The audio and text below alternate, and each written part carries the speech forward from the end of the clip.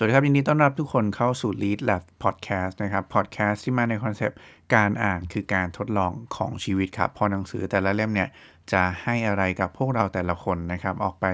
ทดลองใช้ในชีวิตไม่เหมือนกันเลยนะครับวันนี้ทุกคนก็ยังอยู่กับเทมส์เหมือนเดิมนะครับผู้เขียนหนังสือหรือสร้างต่างโต Reinvent ครับก็วันนี้เรายังอยู่กันในหนังสือที่มีชื่อว่า The Monk Who Sold His Ferrari นะครับของคุณโรบินชามาเนาะก็รอบที่แล้วใช่ไหมเดี๋ยวรีแคปนิดนึงเราคุยกันถึง7วิธีคิดนะครับที่จะทำให้ทุกคนเนี่ยสามารถสร้างชีวิตให้เติบโตอย่างมีความสุขได้นะครับซึ่งเราเล่าผ่านเรื่องเล่าเรื่องหนึ่งซึ่งอยู่ในหนังสือเล่มนี้นะครับก็เราคุยกันไป2หัวข้อแล้วเนาะหัวข้อแรกเป็นเรื่องของเป็นนายของจิตใจตัวเองใช่ไหมการนึกถึงสวนใช่ไหมครับที่มีความสงบมีความสวยงามใช่ไหมมีความเขียวชอุ่มอย่างเงี้ยนะฮะก็คือเหมือนจิตใจที่เราต้องคอยดูแลรักษาคอยทำให้มันเติบโตไปเรื่อยๆนะครับอันนี้คืออันแรกอันที่2ใช่ไหมครับเรื่องของ Lighthouse เนาะประภาคารชีวิตเพื่อใช้ในการ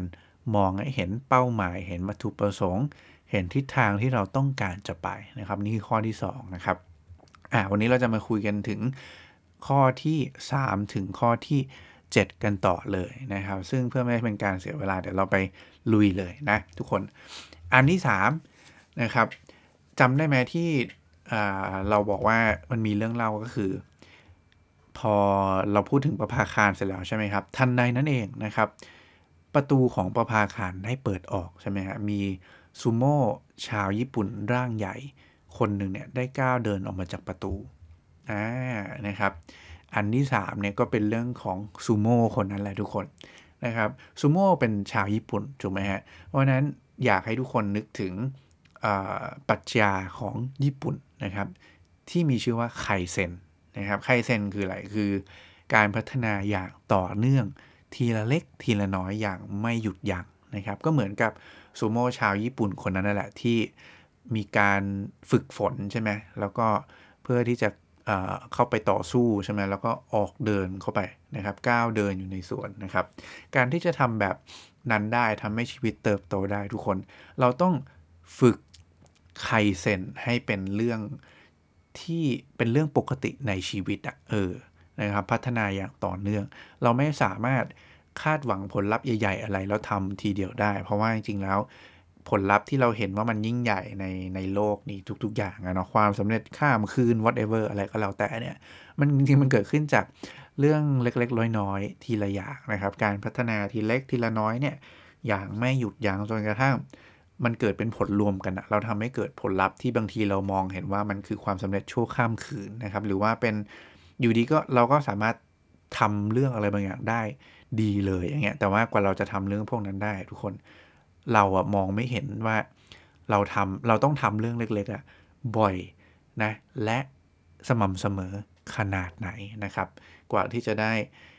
ผลลัพธ์ที่ต้องการออกมานั่นเองเพราะฉะนั้นการทำไคเซนการพัฒนาตัวเองอย่างต่อเนื่องเนี่ยคือปรัชญาที่ทุกคนควรจะต้องยึดนะแล้วก็เอาไปใช้ในการทำให้ชีวิตตัวเองเติบโตไปเรื่อยๆทีละเล็กทีละน้อยเนี่ยตลอดชีวิตนะครับอันนี้ข้อที่3เนาะเรื่องตัวซูโม่คนนั้นเองเนาะถัดมานะครับ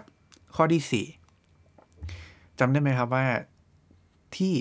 ซูโม่คนนั้นเนี่ยนะฮะที่ของลับนะของสงวนของเขาเนี่ยนะครับเรามีปกติเขาจะต้องเป็นสายผ้าอะไรสักอย่างถูกไหมที่เอาไว้ปิดใช่ไหมครับซึ่งซูโม่คนนี้ทุกคนเขาสวมนะผ้าที่เป็นเชือกที่มันรัดเอาไว้ปกปิดของสงวนเนี่ยเป็นเชือกสีชมพูครับ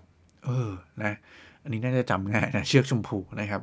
เชือกชมพูมันมีความหมายว่าอะไรนะครับหนังสือเล่มนี้บอกแบบนี้ครับว่าเชือกชมพูเนี่ยมันเป็นเหมือนตัวที่คอยเตือนนะคอยย้ำเตือนเราว่าเฮ้ยเราต้องมีเชือกพวกนี้นะครับไว้ปกปิดนะสิ่งสำคัญของเรานะครับไว้ควบคุมอยู่เบื้องหน้าสิ่งสำคัญของเรานะครับซึ่งสิ่งสำคัญซึ่งสิ่งที่ปกปิดอยู่บนเขาเรียกอะไรเป็นผิวนะเป็นผิวที่ปกปิดความสามารถหรือว่าสิ่งที่ทำให้ เราสามารถสร้างสิ่งสำคัญได้สำเร็จเนี่ยมันคือระเบียบวินัยครับทุกคนไอเชือกชมพูเนี่ยนะมันหมายความถึงระเบียบวินัยที่จะเป็นส่วนที่ปกปิดนะครับหรือว่าอยู่บนผิวนะที่ทำให้เราเห็นที่ทำให้คนอื่นเห็นว่าเราทำอะไรได้สำเร็จเนี่ยจริงๆแล้วเราต้องการระเบียบวินัยเนี่ยมาคลุมในสิ่งที่เราต้องการจะทำให้สำเร็จสิ่งสำคัญของเราอยู่เสมอนะครับเพราะฉะนั้นเจ้าเชือกสีชมพูเนี่ยมันเลยบอกเราว่าให้เราใช้ชีวิตอย่างมีระเบียบนะครับทุกคนน่าจะเคยได้ยินคำว่ามีวินัยจึงมีอิสระเนอะคือตลกมากว่าเดี๋ยวมันใช่เหรอนะครับคือตอนสมัยเด็กๆเนาะสมัยเป็นวัยรุ่นนะครับเราก็มักจะคิดว่าอิสรภาพคือการได้ควบคุมใช่ไหมได้ทำในสิ่งที่ตัวเองอยากจะทำได้อย่างสำเร็จได้ทุกอย่างอย่างเงี้ยถูกไหมครับทุกคนแต่ว่าตลกอย่างหนึ่งก็คือว่าอิสรภาพที่ดีเนี่ยการที่เราจะทำอะไรได้สำเร็จตามที่เราต้องการหรือที่เราคิดว่าเป็นอิสรภาพในการสร้างในการทำอะไรของเราเนี่ยการจะทำเรื่องพวกนั้นได้ทุกคนมันต้องอาศัยอะไรเดียพฤติกรรมใหม่ๆอาศัยความคิดใหม่ๆนะครับซึ่งการที่เราจะสร้างพฤติกรรมใหม่ๆสร้างความคิดใหม่ๆเพื่อทำอะไรก็แล้วแต่ที่เราต้องการเนี่ยให้ประสบความสำเร็จได้เนี่ยให้เรามีอิสรภาพได้เนี่ยมันต้องอาศัยวินัยทุกคนมาเป็นสิ่งที่ใช้ในการริเริ่มนะครับเพื่อสร้างทักษะสร้างความคิดสร้างอะไรล่ะรูทีนหรือสร้างพฤติกรรมอะไรก็แล้วแต่ของเราเนี่ยไปควบคู่กันเสมอทุกคนเพราะฉะนั้นเลยมีคำประโยคที่บอกเราว่ามีวินัยจึงมีอิสระไงครับเนาะเพราะฉะนั้นข้อนี้เลยสำคัญมากนะครับการที่จะสร้างอะไรให้สำเร็จให้ได้เนี่ยคุณต้องมีวินัยเป็นคีย์นะครับที่คอยปกคลุมสิ่งที่คุณต้องทำให้ได้เสมอนั่นเองนี่คือข้อที่4นะครับใช้ชีวิตอย่างมีระเบียบสร้างวินัยให้ได้ควบคุมตัวเองให้ได้นะครับถัดมาข้อที่5ครับเรื่องเล่าข้อที่5คืออะไรฮะก็คือซูโม่คนนั้นถูกไหมครับก็เดินไปนะระหว่างที่เดินมาในสวนก็ไปลื่นล้มเหยียบเข้าบนกับนาฬิกาหยุดเวลานะครับตัวหนึ่งซึ่งมีคนทิ้งไว้ใช่ไหมทุกคนไอนาฬิกาหยุดเวลาตัวเนี้ยมีนิ่งผมว่ามันน่าจะง่ายมากใช่ไหมเพราะว่ามันก็บอกด้วยตัวของมันเองอยู่แล้วนะครับเป็นเรื่องของเวลาทุกคนเราต้องเคารพเวลาของตัวเองนะครับหนังสือเล่มนี้บอกประโยคไว้ประโยคหนึ่งนะครับซึ่งทำให้ได้ฉุกคิดอะไรหลายอย่างเป็นประโยคที่ง่ายมากเลยทุกคน life mastery is time mastery นะครับหมายความว่าอะไรครับหมายความว่าคนที่เขาเก่งในการพัฒนาชีวิตนะครับทำให้ชีวิตตัวเองเติบโตได้ตามที่เป้าหมายของตัวเองเนี่ยมันคือคนที่มีความสามารถในการเป็นนายของเวลาตัวเองนะ time mastery ควบคุมบริหารเวลาได้นะครับเพราะอะไรครับเพราะเวลาเนี่ยคือทรัพยากรเดียวนะที่ผมเชื่อว่าทุกคนมีก็คือเราได้มันมาแล้วเราก็ใช้ไปแล้วมันก็จะเป็นทรัพยากรเดียวที่มันหมดไปแล้วมันจะหากลับมาไม่ได้อีกแล้วนะครับเพราะฉะนั้นเวลาสำคัญมากๆนาฬิกาหยุดเวลาเลยนั้นนะครับรีมายเราว่าให้ทุกคนเนี่ยเคารพเวลาของตัวเองจะเคารพเวลาของตัวเองได้นะครับคุณต้องรู้ว่าอะไรฮะเป้าหมายของตัวเองคืออะไรถูกไหมครับต้องรู้ว่าประภาคารใช่ไหมชีวิตของเราเนี่ย the lighthouse เนี่ยที่มองออกไปยังภาพใหญ่เนี่ยเป้าหมายของเรามันคืออะไรคุณต้องรู้วันนั้นนะครับว่าถ้าคุณไม่รู้เรื่องนั้นเนี่ยเราจะไม่รู้เลยว่าเดี๋ยวแล้วอะไรสำคัญไม่สำคัญนะใช่ไหมแล้วเราจะตัดเรื่องไหนในชีวิตดีนะเราจะเรียงลำดับสิ่งที่เราควรจะต้องทำในชีวิตยังไงดีนะครับนี่คือการบริหารเวลานะครับการเป็นนายของเวลาตัวเองนะครับถ้าเราตอบตัวเองไม่ได้ว่าอะไรสำคัญเราจึงไม่สามารถเลือกนะครับหรือว่าใช้เวลาของตัวเองได้ตามสิ่งที่ตัวเองต้องการจริงๆเนาะอันนี้คือเรื่องของเวลาอีกอย่างหนึ่งที่เวลาพูดถึงเรื่องของการบริหารจัดการเวลาเนี่ยสิ่งสำคัญก็คือการตัดสิ่งที่ไม่จำเป็นออกไปนะครับซึ่งหมายความว่าอยากให้ทุกคนลองคิดว่าชีวิตที่มินิมัมที่สุดที่ทุกคนควรจะมีหรือว่าชีวิตที่เรียบง่ายที่สุดซิมเพิลที่สุดของตัวเองเนี่ยนะครับมันเป็นแบบไหนกันนะแล้วมันไม่ต้องการอะไรบ้างนะในที่มันเป็นพื้นฐานจริงๆนะครับเมื่อคุณคิด เข้าใจแบบนี้ได้คุณจะเริ่มเห็นภาพมากขึ้นแล้วว่าเฮ้ยอะไรกันแน่คือสิ่งที่มันเป็นเปลือกของชีวิตอะไรกันแน่มันเป็นสิ่งที่เราไม่จำเป็นต้องมีก็ได้ไม่ต้องไปวิ่งหามันก็ได้อย่างเงี้ยขอแค่มีอะไรที่มันเป็นพื้นฐานที่สำคัญที่เรียบง่ายที่สุดของเราเนี่ยอยู่ครบแค่นี้ก็เพียงพอในพื้นฐานแล้วนะครับแต่ไม่ได้หมายความว่าเอ้ยคุณไม่ต้องไปตามไม่ต้องไปซื้อไม่ต้องไปหาอะไรนะเทมก็ยังคือทุกคนยังทำเรื่องพวกนั้นได้แต่ว่าก็อย่างน้อยก็ aware กับตัวเองไว้ว่าอะไรนะครับคือพื้นฐานคือลักษณะชีวิตที่ simple ที่สุดของพวกเราเพื่อให้เราสามารถเข้าใจว่าอะไรคือสิ่งที่ไม่มีก็ได้ตัดออกไปก็ได้นั่นเองนะครับนาฬิกาตัวนี้ครับเป็นเครื่องเตือนใจทุกคนครับว่าเวลาของพวกเราเนี่ยมีจำกัดเหลือกเกินนะครับก็อันนี้คือข้อที่5เนาะเรื่องของนาฬิกานั่นเองนะครับถัดมาข้อ6นะครับถ้าทุกคนจำได้นะครับเรื่องเล่าข้อที่6เนี่ยก็คือพอต่อเนื่องจากข้อที่5เวลาพอซูโม่เหยียบนาฬิกาลื่นล้มสลบไปใช่ไหมครับข้อที่6ก็คือว่าซูโม่เขาตื่นขึ้นมาทุกคนจากกลิ่นหอมของมวลหมู่ดอกกุหลาบนะที่อยู่รอบตัวนะครับซึ่งส่งกลิ่นหอมฟุ้งเลยนะทำให้เขามีความกระปี้กระเป๋านะครับไอ้มวลหมู่ดอกกุหลาบเนี่ยทุกคนนะอยากให้ลองจินตนาการตามเห็นแล้วกันว่าเวลาเราพูดถึงดอกกุหลาบเนี่ยเราเอาทำไงฮะเอาไปให้คนอื่นไงถูกไหมเอาไปให้คนที่เรารักคนที่เราเห็นว่าสำคัญอย่างเงี้ยครับเรามอบดอกไม้ให้คนอื่นนะครับเหมือนกันครับทุกคนไอ้ดอกไม้หรือว่าดอกกุหลาบที่มีกลิ่นหอมฟุ้งเนี่ยมันเหมือนเป็นสัญลักษณ์ของอะไรฮะการให้ครับทุกคนการ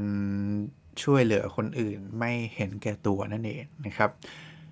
คุณภาพชีวิตที่เรามีเดี๋ยวฟังคำนี้ดีๆนะคุณภาพชีวิตที่พวกเรามีในทุกวันนี้นะครับความสุขพื้นฐานของชีวิตที่เรารู้สึกในทุกๆวันนี้เนาะความรู้สึกดีๆที่เรามีกับตัวเองเนี่ยนะครับจริงๆแล้วมันขึ้นอยู่กับว่าเราช่วยเหลือคนอื่นนะครับเราพยายามที่จะมองถึงการให้คนอื่นมากขนาดไหนด้วยนะครับทำไมถึงเป็นแบบนั้นทุกคนคุณภาพชีวิตเกี่ยวอะไรกับการให้นะเกี่ยวอะไรกันนะครับเพราะว่าเวลาเราให้คนอื่นเนี่ยทุกคนมันเป็นการฝึกเนาะทำให้เรามองเห็นสิ่งที่มันใหญ่กว่าแค่มุมมองที่เรามองตัวเองอะคือคนหลายๆคนที่แบบเราสนใจแต่ตัวเองเราไม่สนใจคนอื่นไม่เคยคิดว่าอยากจะช่วยคนอื่นจะให้คนอื่นเนี่ยมันจะเห็นมุมมองแค่เรื่องที่ตัวเองเห็นแค่ส่วนตัวแค่ของฉันเองเท่านั้นนะครับคือพอมันมองไม่เห็นภาพที่มันใหญ่ขึ้นนะทุกคนมันเลยไม่สามารถสร้างสิ่งที่เป็นประโยชน์ในภาพใหญ่กับคนอื่นได้ไม่สามารถสร้างที่เป็นสิ่งที่เป็นประโยชน์ต่อคนอื่นได้ทำให้เขามีชีวิตที่ดีขึ้นได้พูดง่ายคือเราไม่มีความสามารถในการมองเห็นโอกาสในการสร้าง value สร้างคุณค่าให้กับคนนะครับเพราะฉะนั้นการให้การช่วยเหลือคนอื่นเนี่ยมันเหมือนแบบมันทำให้เรายิ่งให้ยิ่งได้นี่น่าจะเป็นคำที่เหมือนย้อนแย้งกันในตัวเองแต่ว่าเป็นเรื่องจริงนะครับคือยิ่งให้ก็ยิ่งมองเห็นว่าเราช่วยเหลือคนอื่นได้ไงบ้างใช่ไหมครับคนอื่นได้รับประโยชน์ไงบ้างคนอื่นก็มีเพนพอยต์อะไรบ้างอันนี้กลับไปธุรกิจเลยนะครับก็คือพอคุณเข้าใจเพนพอยต์คนอื่นใช่ไหมคุณก็สามารถสร้างโซลูชันในคนอื่นได้เพราะฉะนั้นนักธุรกิจที่เก่งหรือว่าคนที่เขาสร้างของสร้างโซลูชันที่ช่วยเหลือคนได้เนี่ยก็มักจะได้รีเทิร์นบางอย่างตอบแทนอยู่แล้วถูกไหมอาจจะเป็นตัวเงินนะครับหรือว่าง่ายๆเลยก็คือเป็นความสุขนะทุกคนที่เขาได้ทำให้ชีวิตของคนอื่นเนี่ยดีขึ้นนะเพราะฉะนั้นข้อนี้สำคัญมากๆมันฟังแล้วมันย้อนแย้งเนาะคนที่คิดถึงตัวเองน่าจะเป็นคนที่ทำอะไรได้ตอบโจทย์ตัวเองที่สุดนะในความคิดถูกไหมฮะแต่ว่าเฮ้ยมันไม่ใช่ว่ะเพราะว่าการคิดถึงคนอื่นต่างหากถึงทำให้เราสามารถสร้างสิ่งที่เป็นประโยชน์ต่อคนอื่นได้นะครับแล้วก็การสร้างสิ่งที่เป็นประโยชน์ต่อคนอื่นเนี่ยมันทำให้เรามีความสุขด้วยตัวของมันเองอยู่แล้วทำให้เรารู้สึกดีด้วยตัวของมันเองอยู่แล้วแถมพอมันเกิดแวลูกับคนอื่นเนี่ยมันก็อาจจะมีโอกาสได้รีเทิร์นบางอย่างกลับมาด้วยก็เป็นไปได้เหมือนกันนะครับอันนี้เรื่องของดอกกุหลาบนั่นเองเนาะถัดมาครับข้อสุดท้ายละข้อ7นะครับเรื่องเล่าของข้อที่7ก็คืออะไรฮะก็คือพอซูโม่คนนั้นตื่นขึ้นมาถูกไหมจากกลิ่นของดอกกุหลาบที่หอมหวนเนี่ยนะครับเขาก็เดินนะ แล้วก็มองไปที่ไกลๆนะครับที่พุ่มไม้ไกลๆเนี่ยปรากฏว่าเขาเห็นทางเดินเส้นทางหนึ่งที่มีเพชรโอ้โหเป็นล้านเลยนะครับระยิบระยับส่องแสงวาวแวววาวเต็มไปหมดเลยนะครับแล้วก็ตาซูโม่คนนั้นเนี่ยเขาก็มีอะไรบางอย่างมาบอกเขาว่าให้เดินไปตรงนั้นทุกคนแล้วเขาก็เดินไปที่นั่นแล้วก็กลายเป็นว่ามีความสุขไปตลอดเลยนะครับไอตัวเส้นทางแห่งเพชรเนี่ยนะหรือว่า The Path of Diamonds เนี่ยนะครับมันรีมายเราถึงว่าทุกการเดินทางที่คุณเดินอยู่ในทุกๆวันเนี่ยนะครับมันเหมือนมันมีเพชรเล็กๆน้อยๆเนี่ยส่องแสงระยิบระยับอยู่เต็มไปหมดเลยมันอยู่ที่ว่าเรามีความสามารถเราย้ำเตือนตัวเองมากพอหรือเปล่าว่าเส้นทางที่เราเดินไปอยู่ในทุกวันน่ะมันเป็นแบบนั้นทุกคนนะครับเส้นทางนี้กำลังบอกให้ทุกคนมีความสุขอยู่กับปัจจุบันนะครับมีความสุขให้ได้ในสิ่งที่คุณทำอยู่ในปัจจุบันอย่าเอาความสุขไปฝากไว้ที่ปลายทางไปฝากไว้ที่ความสำเร็จไปฝากไว้ที่ผลลัพธ์นะครับฝึกขอบคุณเนาะในสิ่งที่ตัวเองมี gratitude เนี่ยนะทุกๆวันเนี่ยอะไรคือสิ่งที่ทำให้เรารู้สึกมีความสุขบ้างอะไรคือสิ่งที่เราได้รับมาในวันนี้บ้างนะครับขอบคุณที่ฉันมีบ้านให้อยู่ขอบคุณที่ฉันมีเตียงนอนนุ่มๆขอบคุณที่ได้กินข้าวครบ3มื้อได้กินกะเพราไก่ไข่ดาวอร่อยอะไรแบบเนี้ยคือการฝึกนึกถึงเรื่องพวกเนี้ยครับมันจะทำให้เราเห็นสิ่งเล็กๆน้อยๆในชีวิตเนี่ยนะครับเหมือนเพชรเม็ดเล็กๆที่มันระยิบระยับแวววาวไปตลอดเส้นทางเนี่ยนะครับมองให้เห็นครับทุกคนว่าจริงๆแล้วชีวิตเราทุกวันนี้นะครับมันก็มีสิ่งที่ดีเหล่านี้อยู่เต็มไปหมดเลยนะครับแค่เราอยู่กับปัจจุบันมากพอหรือเปล่าที่จะมองเห็นมันนะครับไม่เอาตัวเองไปวางไว้ที่ตามองไปที่เป้าหมายอย่างเดียวจนลืมมองไปว่าข้างทางมันก็มีสิ่งที่ดีๆมีคนเป็นกำลังใจมีอะไรที่คอยซัพพอร์ตเราเรื่องดีๆในชีวิตเนี่ยอยู่เต็มไปหมดอีกเหมือนกันนะครับเพราะฉะนั้นข้อสุดท้ายนะครับข้อที่7นี้นะครับ The Path of Diamond เนี่ยบอกกับทุกคนว่าให้เราโอบกอดปัจจุบันขณะเพราะว่าปัจจุบันคือที่เดียวที่เราสามารถทำได้ทุกอย่างที่เดียวเวลาเดียวที่เราสามารถจะมีความสุขได้อยู่ในปัจจุบันครับทุกคนและนี่ก็คือทั้งหมด7ข้อนะครับเดี๋ยวเทมสรุปอีกครั้งหนึ่งนะครับข้อที่1เลยนะครับสวน Not the Garden เนี่ยบอกเราว่าให้เราเป็นนายของจิตใจตัวเองนะครับข้อที่2นะครับตัวประภาคารหรือว่า The Lighthouse เนี่ยนะครับบอกเราว่าให้เรามีวัตถุประสงค์ของชีวิตเนาะให้เราติดตามวัตถุประสงค์ของการมีชีวิตของเราไปนะครับข้อที่3เนี่ยบอกเราถึงซูโม่นะครับหรือว่าบอกถึงปรัชญาของญี่ปุ่นคือไคโยเซนนั่นเองว่าให้เราพัฒนาอย่างต่อเนื่องทีละเล็กทีละน้อยอย่างไม่หยุดยั้งนะครับข้อที่4นะครับบนซูโม่มีอะไรฮะเชือกสีชมพูใช่ไหมที่เอาไว้ปกปิดสิ่งสำคัญของเราไว้เพราะฉะนั้นเชือกตัวนี้มันบอกเราว่าให้เราใช้ชีวิตอย่างมีระเบียบเพื่อให้สามารถได้ในสิ่งทำในสิ่งที่สำคัญได้นะครับข้อที่5ครับนาฬิกาสีทองเนาะที่ซูโม่ได้เหยียบล้มเนี่ยนะครับบอกเราว่าให้เราเคารพเวลาของตัวเองนะครับข้อที่6นะครับ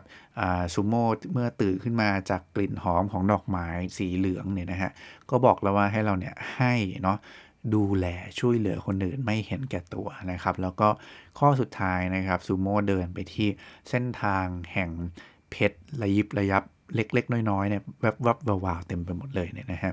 ก็บอกเราว่าให้เราโอบกอดปัจจุบันแล้วก็มองให้เห็นความสุขในระหว่างทางนั่นเองนะครับผมปิดหนังสือเล่มนี้ลงทุกคน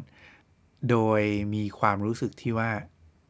บางเบานะในจิตใจแบบที่ตัวเองต้องการเลยนะครับแล้วก็รู้สึกขอบคุณแหละที่เราได้ตัดสินใจหยิบหนังสือเล่มนี้ขึ้นมาอ่านนะครับแล้วก็สิ่งที่เอามาเล่าให้ทุกคนฟังเนี่ยจริงๆอาจจะไม่ใช่สิ่งใหม่ขนาดนั้นเนาะแต่ว่าพอเราเอามาจับด้วยเรื่องเล่าที่หนังสือเล่มนี้เขาบอกไว้เนี่ยนะครับมันทำให้เราสามารถเก็บมันมาเป็นภาพในความคิดได้แล้วก็นึกถึงมันได้บ่อยมากยิ่งขึ้นเพื่อนำไปทำให้ชีวิตเราเนี่ยเติบโตอย่างมีความสุขได้ตลอดเวลามากขึ้นด้วยนั่นเองนะครับก็วันนี้ก็เป็นตอนสุดท้ายของหนังสือ The Monk Who Sold His Ferrari นะทุกคนก็หวังว่าทุกคนจะได้รับประโยชน์นะครับจากการแบ่งปันในตอนนี้นะครับแล้วก็ยังไงถ้าชอบนะครับก็อย่าลืม กดไลค์หรือว่าติดตามกันไว้ด้วยนะครับแล้วก็ขออนุญาตประชาสัมพันธ์หนังสือนะครับหรือสร้างต่างโต Reinvent นะครับสามารถหาซื้อได้ที่ร้าน CX Book ในอินคิโนคุนิยะ B2S และทั่วไปครับวันนี้ก็น่าจะประมาณนี้ครับไว้เจอกันใหม่ในครั้งถัดไปขอบคุณและสวัสดีครับ